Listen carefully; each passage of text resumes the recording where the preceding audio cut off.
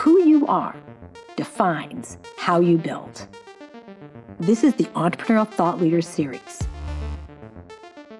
brought to you by Stanford eCorner.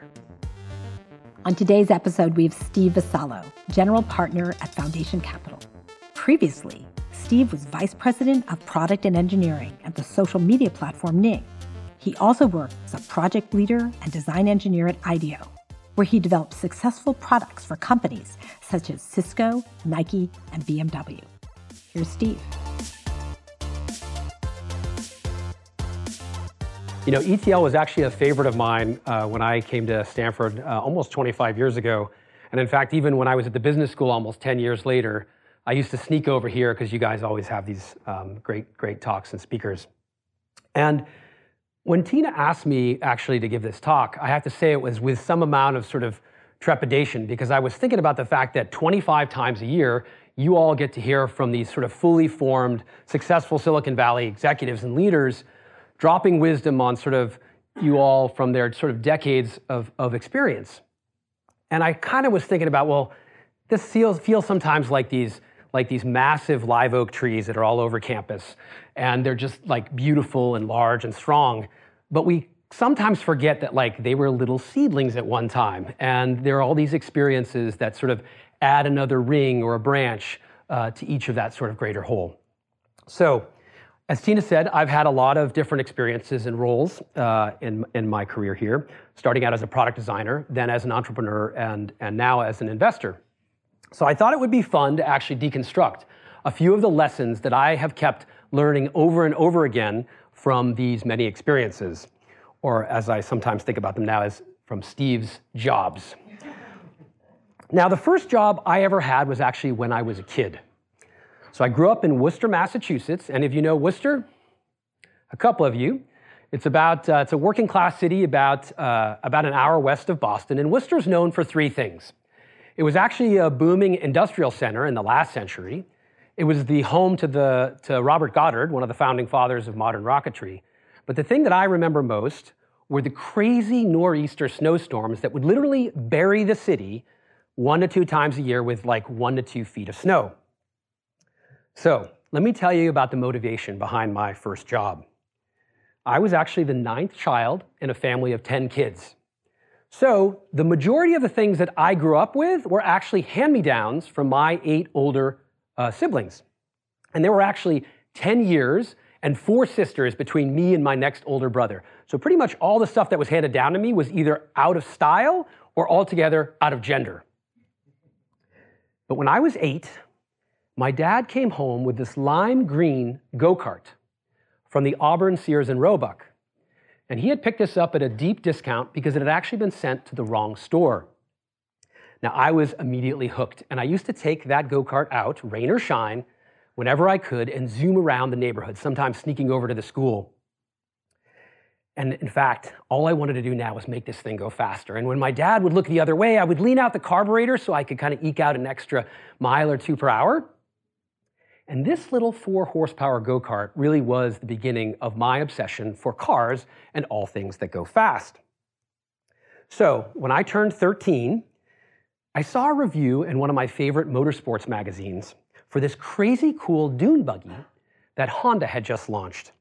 It had a 350cc 2-stroke engine, a fully working suspension, and very importantly, a roll cage so that I could rationalize to my parents that it was actually safer than the go-kart that I'd been racing around in. But in order to underwrite this passion, I was going to need to get a job other than the Sunday morning paper route I had at the time. Now, I didn't actually want to bag groceries at Fortin's, which is where my older brothers had worked, and I just figured out how to run the snowblower that I had been using to clear the driveway and the sidewalks from those crazy nor'easter snowstorms. And that's when the light bulb went off in my internal combustion addicted middle school mind. I would sell my services, snowblowing services, to all of my neighbors. Now, I had a decent snowblower. It wasn't a great one, but it was good enough to get started. The next thing I needed was an identity. Business cards, of course. So I convinced the head of the 7th grade print shop to let me bail on basically the mock book cover project, and instead I built my first business cards in print shop class. And this was now Steve's snowblowing services. So I actually still carry one of these things in my wallet today. It's a great reminder. And from this little business, I learned the first version of 3 really important lessons. Number 1, learn how to sell. So I had a snowblower and I had business cards, and now all I needed was customers. Total dread. I mean, this idea of going to my neighbors and selling them my services was just completely paralyzing to me, to the point where I can still remember walking up their steps, standing on their front porch and staring at the door knocker with just abject fear. And then I would kind of muster everything I had, knock on the door, and deliver my pitch. And the first few times just totally sucked. And then I landed my first customer, Mrs. Paynton. She had a long driveway and a lot of steps, which was the very manual part, so she was worth $40 a storm. And then I locked down the Tinsleys and then the Rices, 2 doors down from them. And pretty soon, I was beginning to kind of push past the confines of my street, which is literally still stained with this very ironic dead-end sign on the corner. And now I was seeing, okay, more sort of top step doorbell dread, more butterflies, but more customers. And pretty soon, I had to upgrade to a much more powerful 8 horsepower snowblower. And I also upgraded my print shop business cards to these much fancier flyers that I painstakingly designed on the IBM 8086 computer that we had in our basement. And this was the second lesson that I learned. Design matters. I must have made 30 different versions of these business cards with 50 different fonts and spacings and alignment. And I'm convinced that my customers took me more seriously, and I could probably charge them more because it was clear that I actually cared. And that dovetails to the third lesson that I learned. Take out the garbage. My dad used to say, no matter what it is you choose to do in life, just do it with excellence. If you want to be a garbage collector, just be the best darn garbage collector there is. Be ready and willing to take on the unglamorous tasks. Changing the oil and greasing the bearings of that snowblower in between every snowstorm was a total drag. But guess what? It never broke down during one of those big storms. And by the time that I had turned 14, I was making $400 per storm because I had committed myself to this little business in these ways. I came to this realization that we're all natural-born entrepreneurs. Oh, I got that dune buggy. In fact, I still have that dune buggy. No joke. So eventually, I went off to school, to WPI, where I studied engineering and robotics. I built this. This was the lightest SAE Formula race car of its time from scratch, along with half a dozen classmates of mine. I studied abroad in Germany and then Switzerland, thinking that I wanted to be an automotive engineer, and then figured out that this industry was way too conservative and slow-moving for my taste. So I came here to Stanford to get a master's in engineering. Now, this was a really good decision because I met my wife in ME 218. Thank you, Ed Carrier. And I also met David Kelly during my first Friday here on campus, when he opened my eyes to the world of product design. A few months later, after seeing my final ME 101 project, I was a grad student at the time, David came up to me and said, as you guys have heard him probably in his plaintive whine say, "You got to work at IDEO this summer." And that summer was a total blast, and the beginning of 5 amazing years at IDEO, which is an incredibly special place. I started out as an individual contributor, building skills, pulling all-nighters, and putting into practice a lot of the things that you all learn here at Stanford. Things like user observations and need finding and rapid prototyping, and the actually totally overlooked but hugely important role of storytelling. I worked on everything from toys to furniture, anesthesia delivery devices, Nike's first sunglasses, a rapid bun toaster for McDonald's. I actually went to Hamburger University, no joke. And through the prism of these different experiences and projects, I learned that, yes, design does matter, but design is a lot more than tuning the pixels on that snowblowing flyer. Design was actually about the what. It was about asking the right questions and solving problems of all manner and level of importance.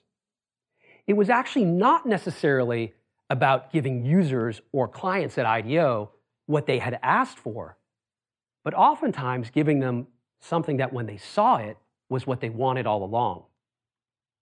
So I did this a few times over at IDEO, and about 4 years in, I got asked to lead a very high-stakes project to develop a family of voice-over IP phones for Cisco. Now, why was this such a big deal? So my initial proposal for this project was $3 million, which was 4 times larger than the largest project I had ever led at IDEO, and the largest project at IDEO at the time. Cisco was actually one of the Silicon Valley darlings. It was closing in on a market cap of $500 billion, and it was clear that if we were successful on this project, there would be a lot more work to come. And then, for me, this was a bit of a magnum opus project.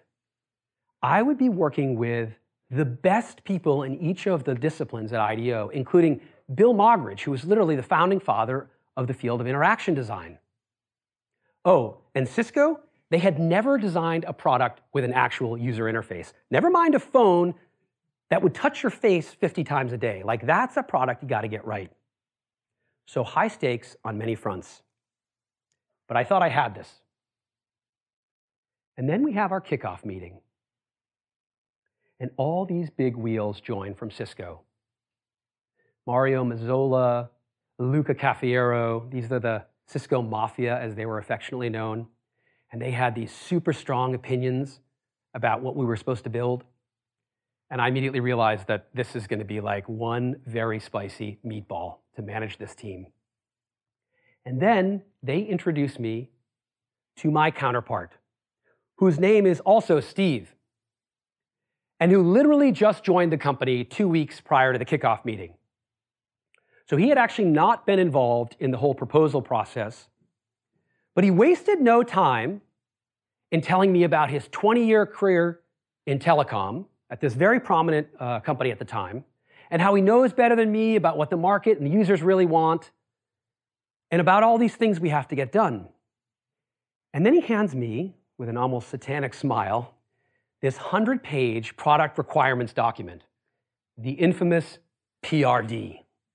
And this thing is just loaded with features and functions and telephony jargon that I had never seen before. And as he's walking me through this thing, he makes this point that still sticks with me, which was that business phones, so enterprise phones at the time, had this sort of secret symbolic sort of meaning around how much power you had in the company. So more features meant more buttons meant more power. So like the CEO had one of those giant phones with lots and lots of buttons so they could call anybody directly. So here's this guy who's brand new to this whole high-profile project, has just started, has super strong conviction about what we're supposed to build. He has no interest in user experience, doesn't give a lick about design. And he's going to be the guy who I have to interact with literally a couple times a week and build a team around.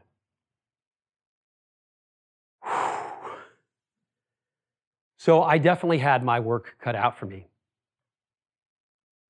So here I was, back to square one, back to doing the hard work of user observations and ethnography and need finding and building prototypes, back to the hard work of being a user-centered designer.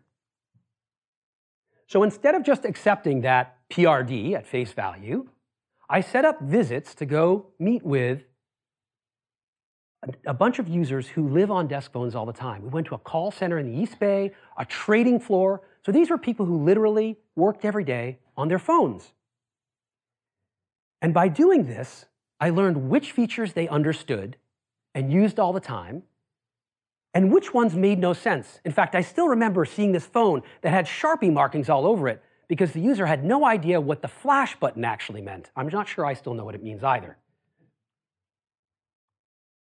And these were some of the priceless, on-the-ground insights that we absorbed that help us build a much deeper, more informed, more intuitive sense for what a great desk phone could and should be.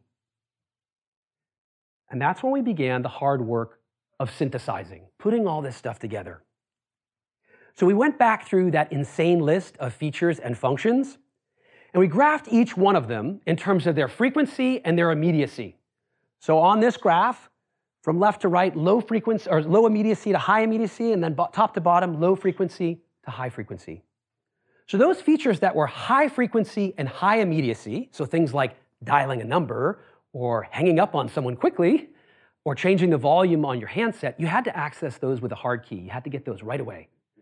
But then there were all these features that had context associated with them. So joining two calls or transferring a call. Those were kinds of features that you could surface that functionality only when you needed it. And then there were all these features which were in the low frequency, low immediacy quadrant. Things like changing your ringtone. You might do it once. You need it, but it is such a low frequency thing that we could actually have it buried deep down in the interface. So instead of our phone having hundreds of buttons and looking like the cockpit of a 747, we developed and launched the world's first truly dynamic display-based phone interface. So features and apps that you use all the time would be right there on the top of the user interface hierarchy, kind of like today having those 4 apps at the bottom of your home screen on your iPhone. And functions that were more contextual could be surfaced only when you needed them. Now, I realize you all use smartphones today, and this seems like a really obvious insight from like a million years ago.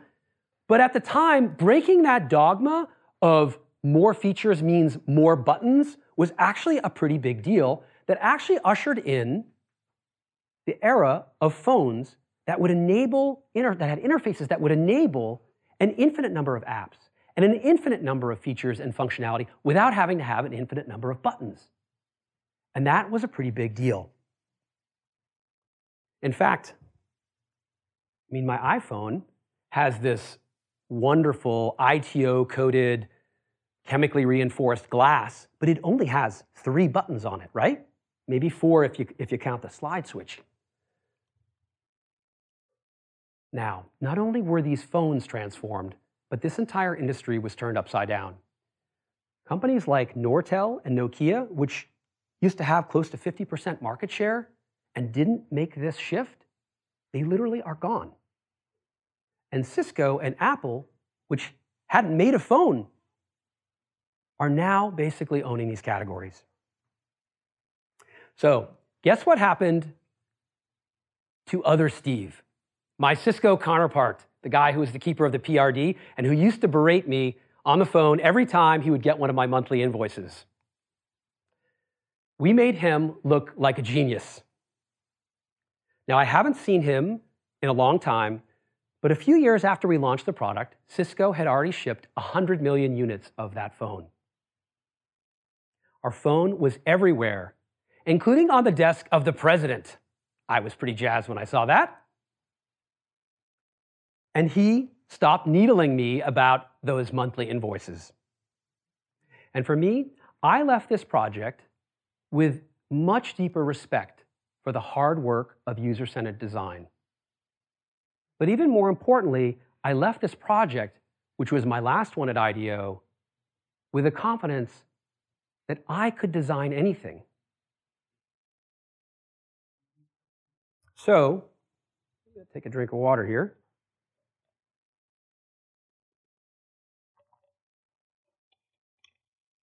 I went on to join my first startup, where I developed some cool haptic technologies. These are touch technologies that all of you with a smartphone or a smartwatch use every time you scroll up and down or push a button to select that little tactile feedback you feel.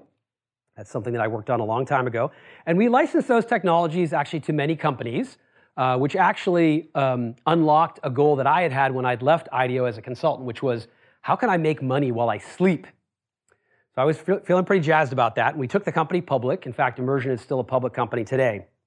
But I was actually itching to start my own company.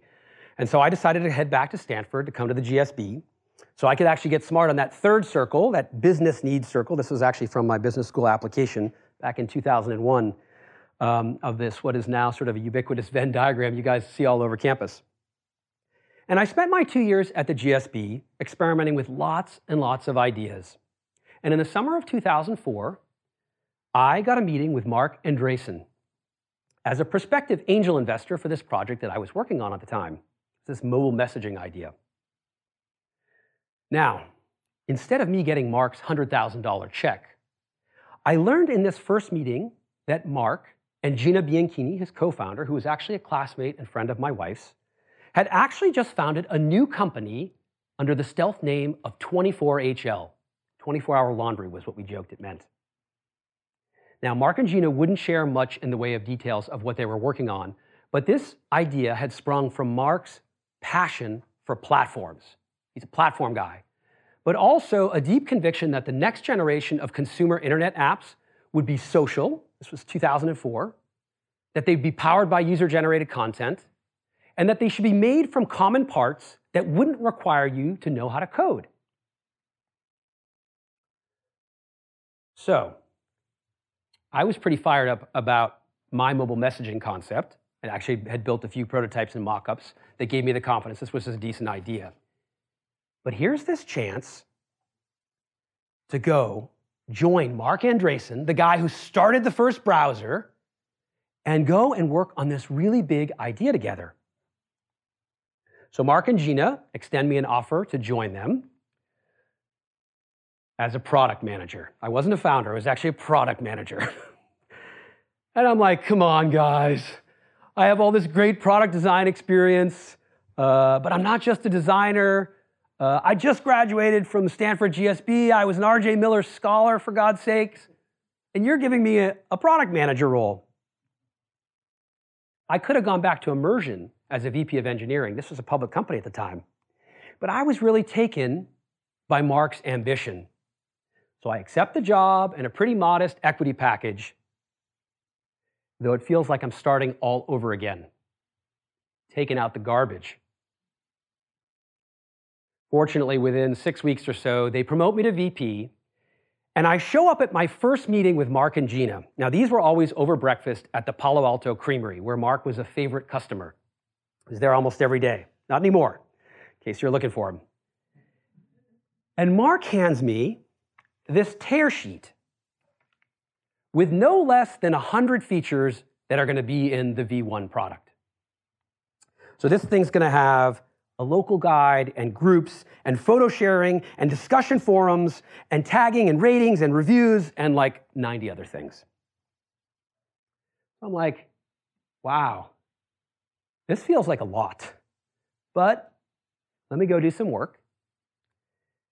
And I go off and I prototype a bunch of mock-up apps, sort of demonstration apps, including a version of Stanford's beloved, kind of an online version of the Stanford Guide to the Good Life. I have no idea if this exists anymore, but it was one of my favorite things. It was filled with coupons.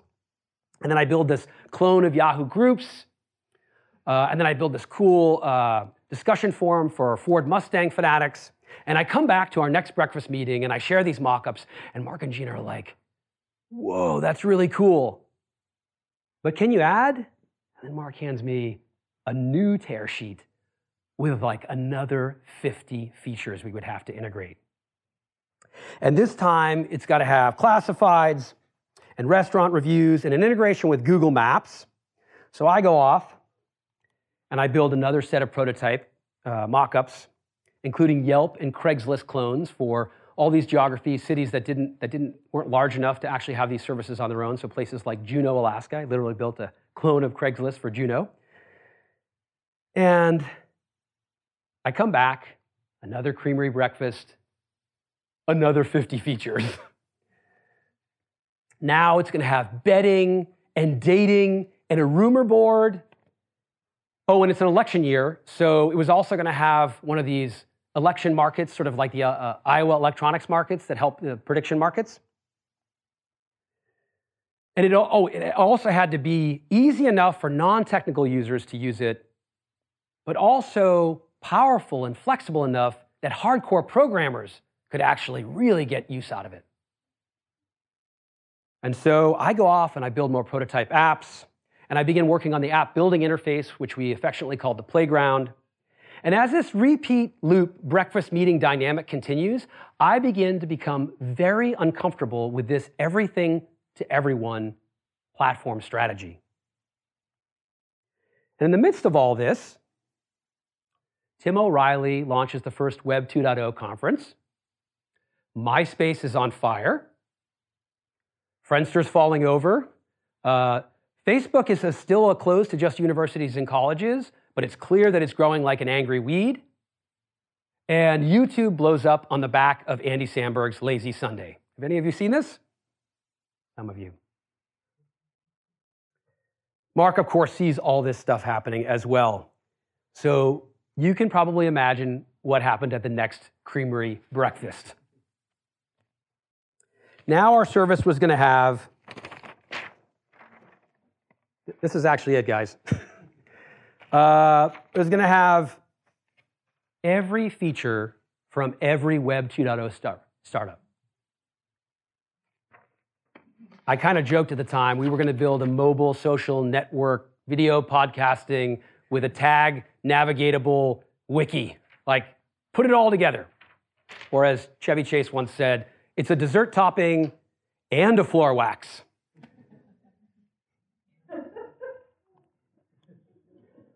And this is when I decide to tag out.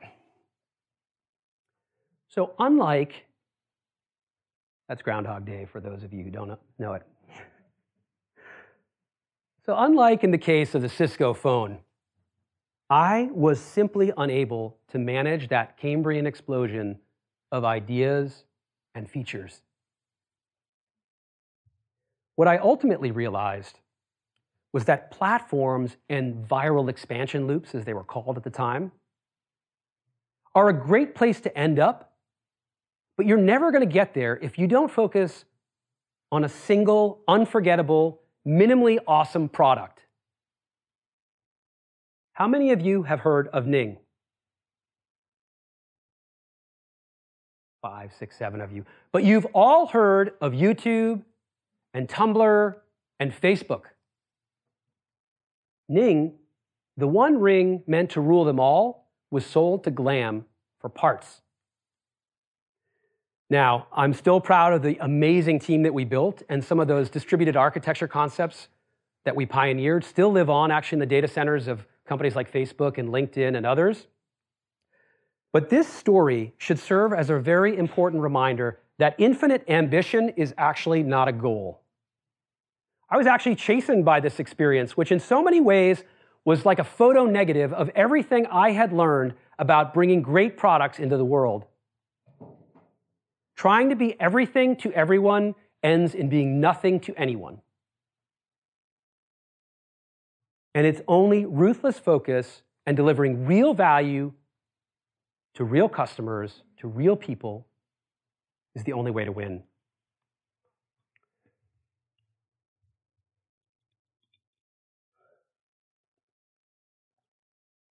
So, about 6 months later, I joined Foundation Capital as an entrepreneur in residence. I was actually working on a few interesting concepts. And about 6 weeks in, one of the partners pulls me aside and he says, "Hey, you keep bringing these cool entrepreneurs in. Why don't you think about investing?" And I was like, "I don't want to think about investing. I'm working on this great idea." But I kept introducing people into the firm and cool startups. And a few more months went by and I realized I'm having as much fun as I've ever had. So I thought I'd give it a go, and I transitioned to a principal in the fall of 2007. So here I was, a product designer turned entrepreneur turned investor. Excited to take on this very interesting new challenge, but also feeling like I'm starting all over again. So I spend the next several months going deep in a few interesting areas. In fact, in many ways, I actually thought about early stage investing the same way I had thought about product design challenges. Observe, understand, synthesize hypotheses, test and iterate on those ideas with the smartest people that you know in those areas. This was how you built deep points of view. And as an EIR, I had spent some time in this very obscure area known as solar finance.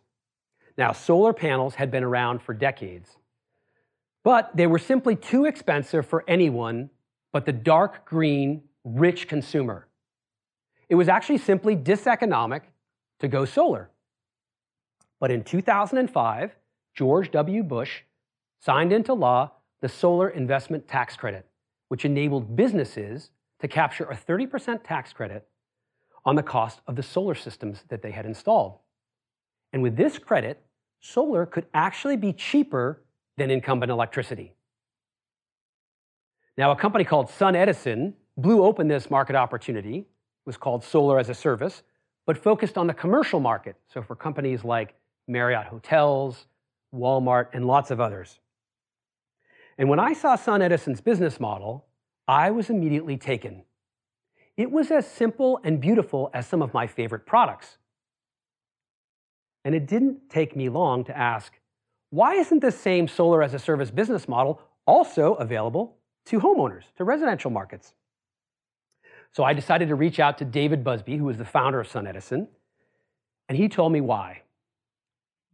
The transaction costs were simply too high, and the idea of managing hundreds of thousands, or maybe even if you were successful, millions of small solar systems on rooftops, as compared to building dozens or hundreds of very large-scale systems out in fields, was just too much brain damage, and they had no interest in taking this on, which actually made me even more interested in learning more.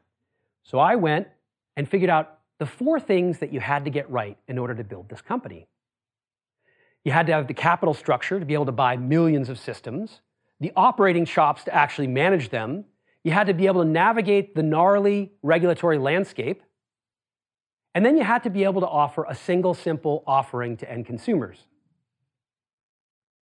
And then, through one of my Stanford Business School classmates, I got a warm introduction to Lynn Jurich and Ed Fenster. They were 2 Stanford GSB students a few years behind me, and they had just started a residential solar as a service company. So I invited Lynn and Ed down to present on a Friday afternoon. They walked me through their pitch, and it was as if I had been hit over the head with a hammer. Between the 2 of them, they had figured out all the things you had to get right in order to blow this market opportunity open. Lynn was a brilliant force of nature, Ed a strategist, a financial savant. I mean, you literally could not genetically engineer a better founding duo to take on this opportunity.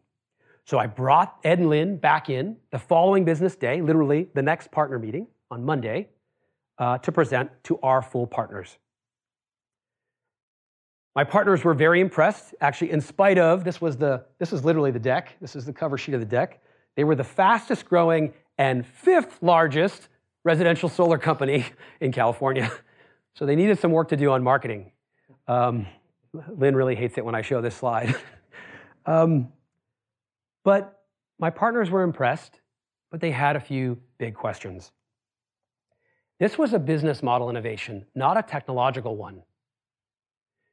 And it wasn't clear at all to them, my partners, that this couldn't be copied in a minute. That solar investment tax credit I talked about earlier, it was actually set to expire later that year. And while there was some congressional momentum that it was going to get extended, this wasn't a given at all. And finally, there was a question about me. If this project was so great, could I actually win it? Would they take me on their board? I mean, I was 7 months into my stint as an investor. I was just a principal, not a partner. My only prior investment was a $10,000 check behind Tristan Harris. He's a good guy. And he's spoken here. And here I am suggesting that we write a single-handed $8 million investment behind two first-time entrepreneurs working on a financial arbitrage opportunity in renewable energy, an area we didn't really know a lot about. So what am I going to do? I just dig in with all I've got. And for most startups, it's actually pretty easy to tear down their unit economics and understand their operating plans and financial models. But this business was like nothing else that we had seen before.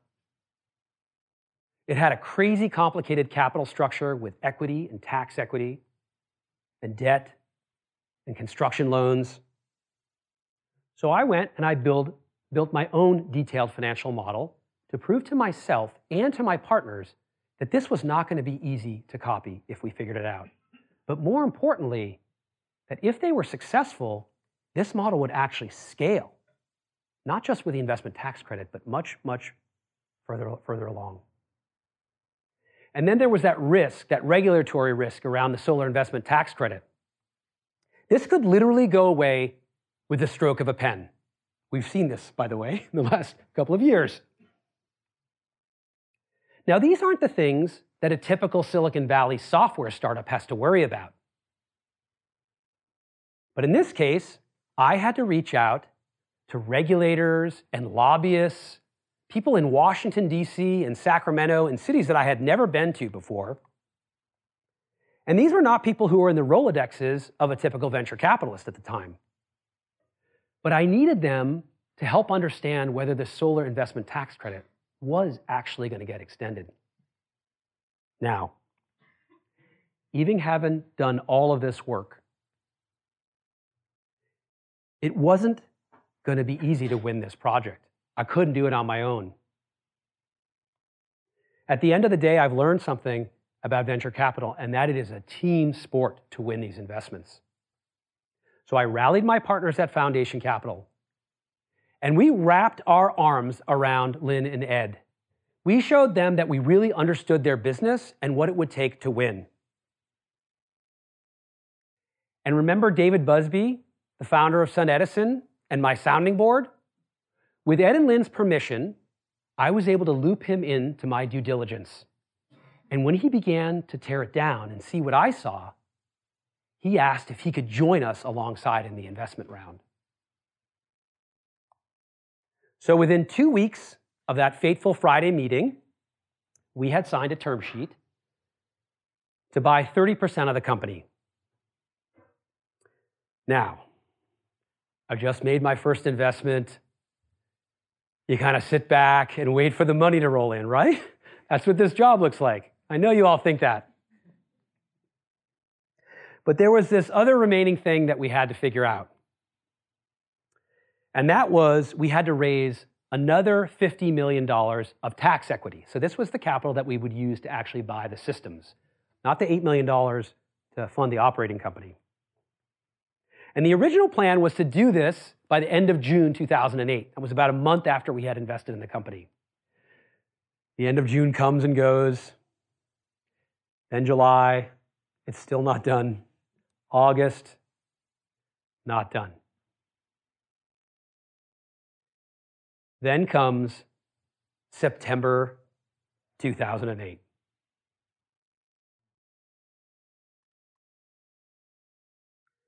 Lehman went bust at midnight on September 15th. And then seemingly every day for the rest of the month, another legendary financial institution blows up. The bottom literally fell out of the financial markets. So here I am, 3 months into my first investment as a VC, and the world is literally teetering on collapse. But the team powered through, and they signed a term sheet on September 26th, it was a Friday, with US Bank for $40 million of tax equity. It's this little ray of hope. We might make it through. And then The following business day, the House of Representatives votes down the $700 billion financial bailout plan, and the Dow dropped 778 points in a single day. Largest slide ever. We had a term sheet, that's great, but it's just a piece of paper, and when the world ends, all bets are off.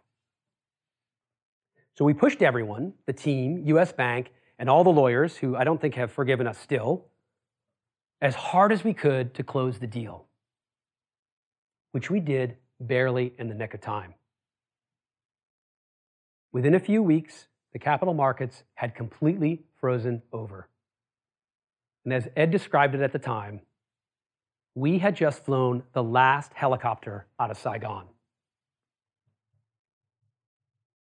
Now, Sunrun experienced many more white-knuckle moments over the next handful of years. They all do.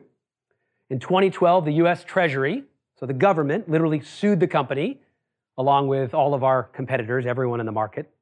And then there was this time when one of the investors, who the company had turned down for one of the rounds of investment, was so upset that the company had passed on their investment that they went and funded the founder, the original owner registrant of sex.com, to create a copycat of our business. Now, this didn't work out so well, as you might imagine. But the team and I had a long enough focal length to kind of weather these near-term ups and downs. And today, Sunrun has more than 180,000 customers in just 15 of the 50 states. And there are 30 million more homes to go. So we took the company public in August of 2015 at a market cap just north of $1.3 billion. Lynn, in the center there, co-founder and CEO and brand new mom, she had our 3-month-old with her, got to ring the bell. And I got that unicorn. Now, I've made another 20 or so investments over the last 10 years at Foundation Capital, and each one of them serves as kind of another canvas for another startup story. But let me just wrap it up with the 3 lessons that I have learned over and over again in my career. Learn how to sell. For Steve's snowblowing, this meant knocking on the door and asking for the order. At IDEO, this was about advocating for end users and the design process itself. And at Foundation, this has meant cultivating authentic relationships with entrepreneurs and figuring out how to help them achieve their goals. Whatever this means for you, with the business that you want to go build, just swallow your fears and do it. 2, design matters. Not just the aesthetics or the pixels on the snowblowing flyer, but design as the what. What problem are you going to solve? What opportunity are you going to go after? What positive impact do you want to have in the world? As I learned to do at IDEO and failed to do at Ning, focus on meeting real needs and wants. Find simplicity on the other side of complexity. Now, let me do a shameless plug here. If you want to learn more about this, check out, as Tina mentioned, The Way to Design, which is a book that I launched last year, and an audiobook, if you're more into audiobooks, I released just a couple of weeks ago. You can find that over on thewaytodesign.com. But back to the 3rd lesson. Take out the garbage. Roll up your sleeves and rush to pound down those unglamorous tasks. I'm struck by how many young Stanford alums I meet and have worked with in only their 3rd month on the job are already asking, hey, when do I get to be the CEO? I really admire the ambition, but remember, you're in the building mode of your careers. So be willing to sublimate your ego, but don't subordinate your values. And one more thing. You all are so fortunate to be here at Stanford It's literally ground zero for entrepreneurial thought leaders. You all have a lot going for you. But as you all also know, success is not guaranteed. So when you do find it, savor it, have fun, and enjoy the ride. And that's all I got.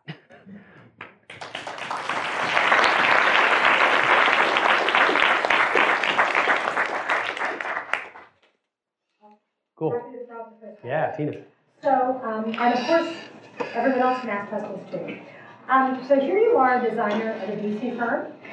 Have you changed the way your partners think about design? How has your presence there influenced the culture and the way that they look at opportunities that come their way? Yeah, I think it's a great question, and it's one where what I've observed as venture capital has gotten smarter on design and the role of design, the reflexive instinct is actually to bring in what is often called as a designer in residence.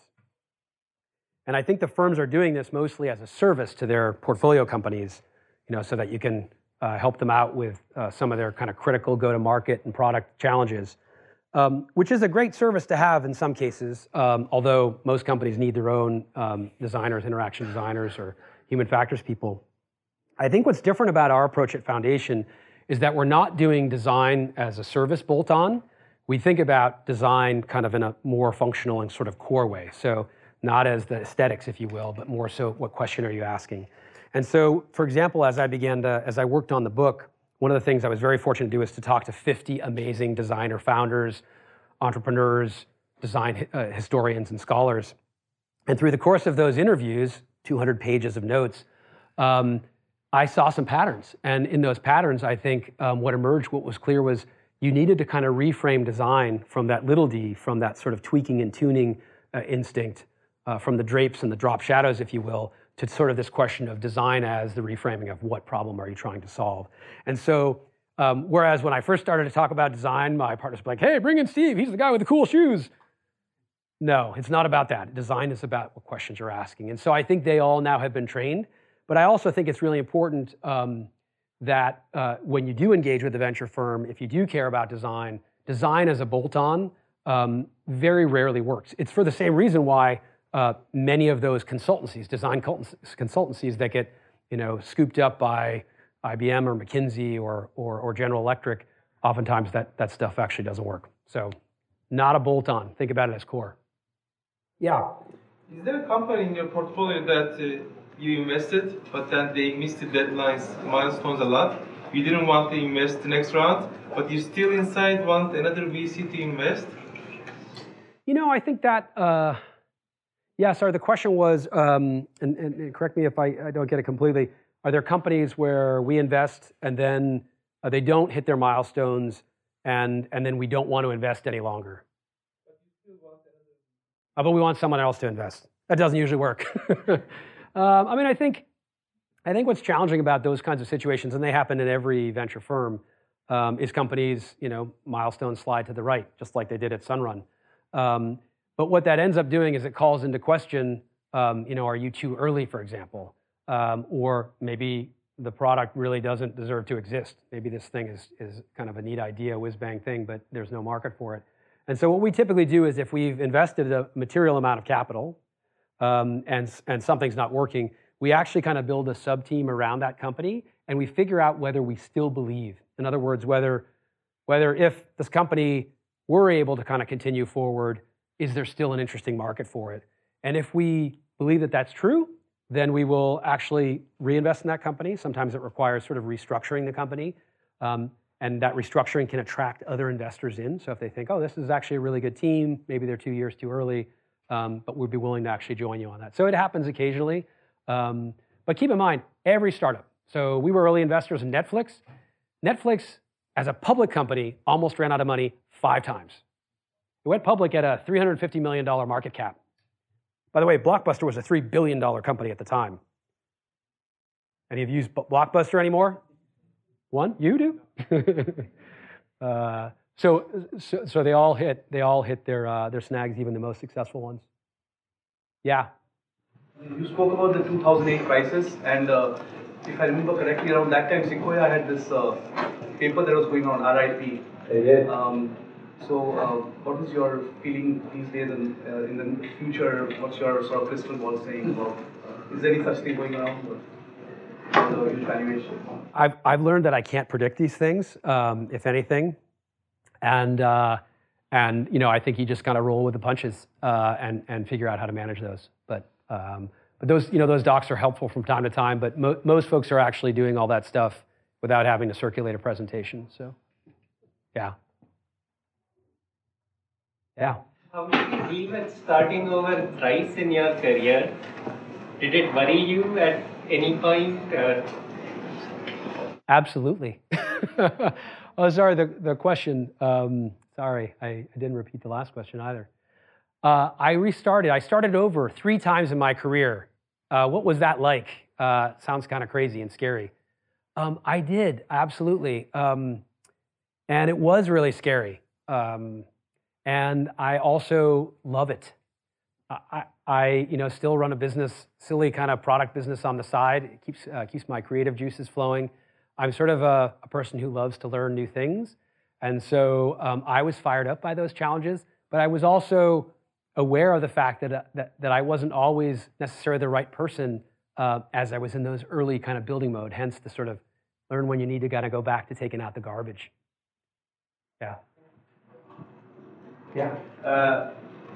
When someone tells you, I want X, but you think, actually, I think what you need is Y, how do you determine when you're actually correct and when you understand their needs better than they do versus trusting that they actually understand their needs? How do you differentiate? The answer absolutely depends, because if I'm talking to someone who's spent thousands of hours focused on some market opportunity, and they have evidence to prove that their point of view is the right one, then I respect that.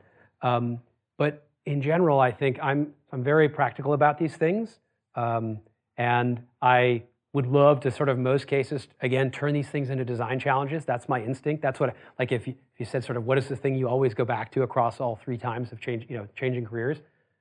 I was imprinted like a baby duck here at Stanford on these design challenges. And so I go back to prototyping, hypothesizing, sharing those ideas with the best and smartest people that I know, and I gather as much data as I can.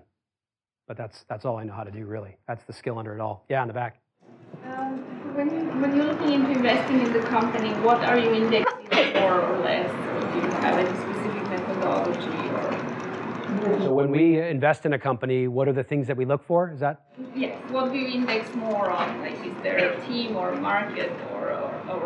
Yeah, it's a great question. So do we index on one thing over another?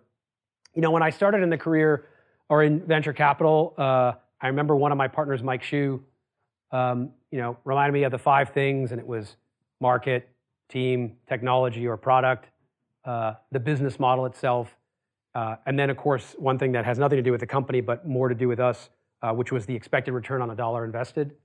So those were the 5 things. But I have learned in my experience that the team is the one thing that can, for example, adjust the product or technology, or can find the new market when the first one doesn't work out. So I over-index probably, and sometimes perhaps too much so, on the team. And I think that also is informed by the further along you get in your career, you realize it's how you spend your time that becomes very, very important. And I want to work with people who I can imagine working with, like Lynn, who I've been working with now literally for 10 years. So team is a really, really important thing for me.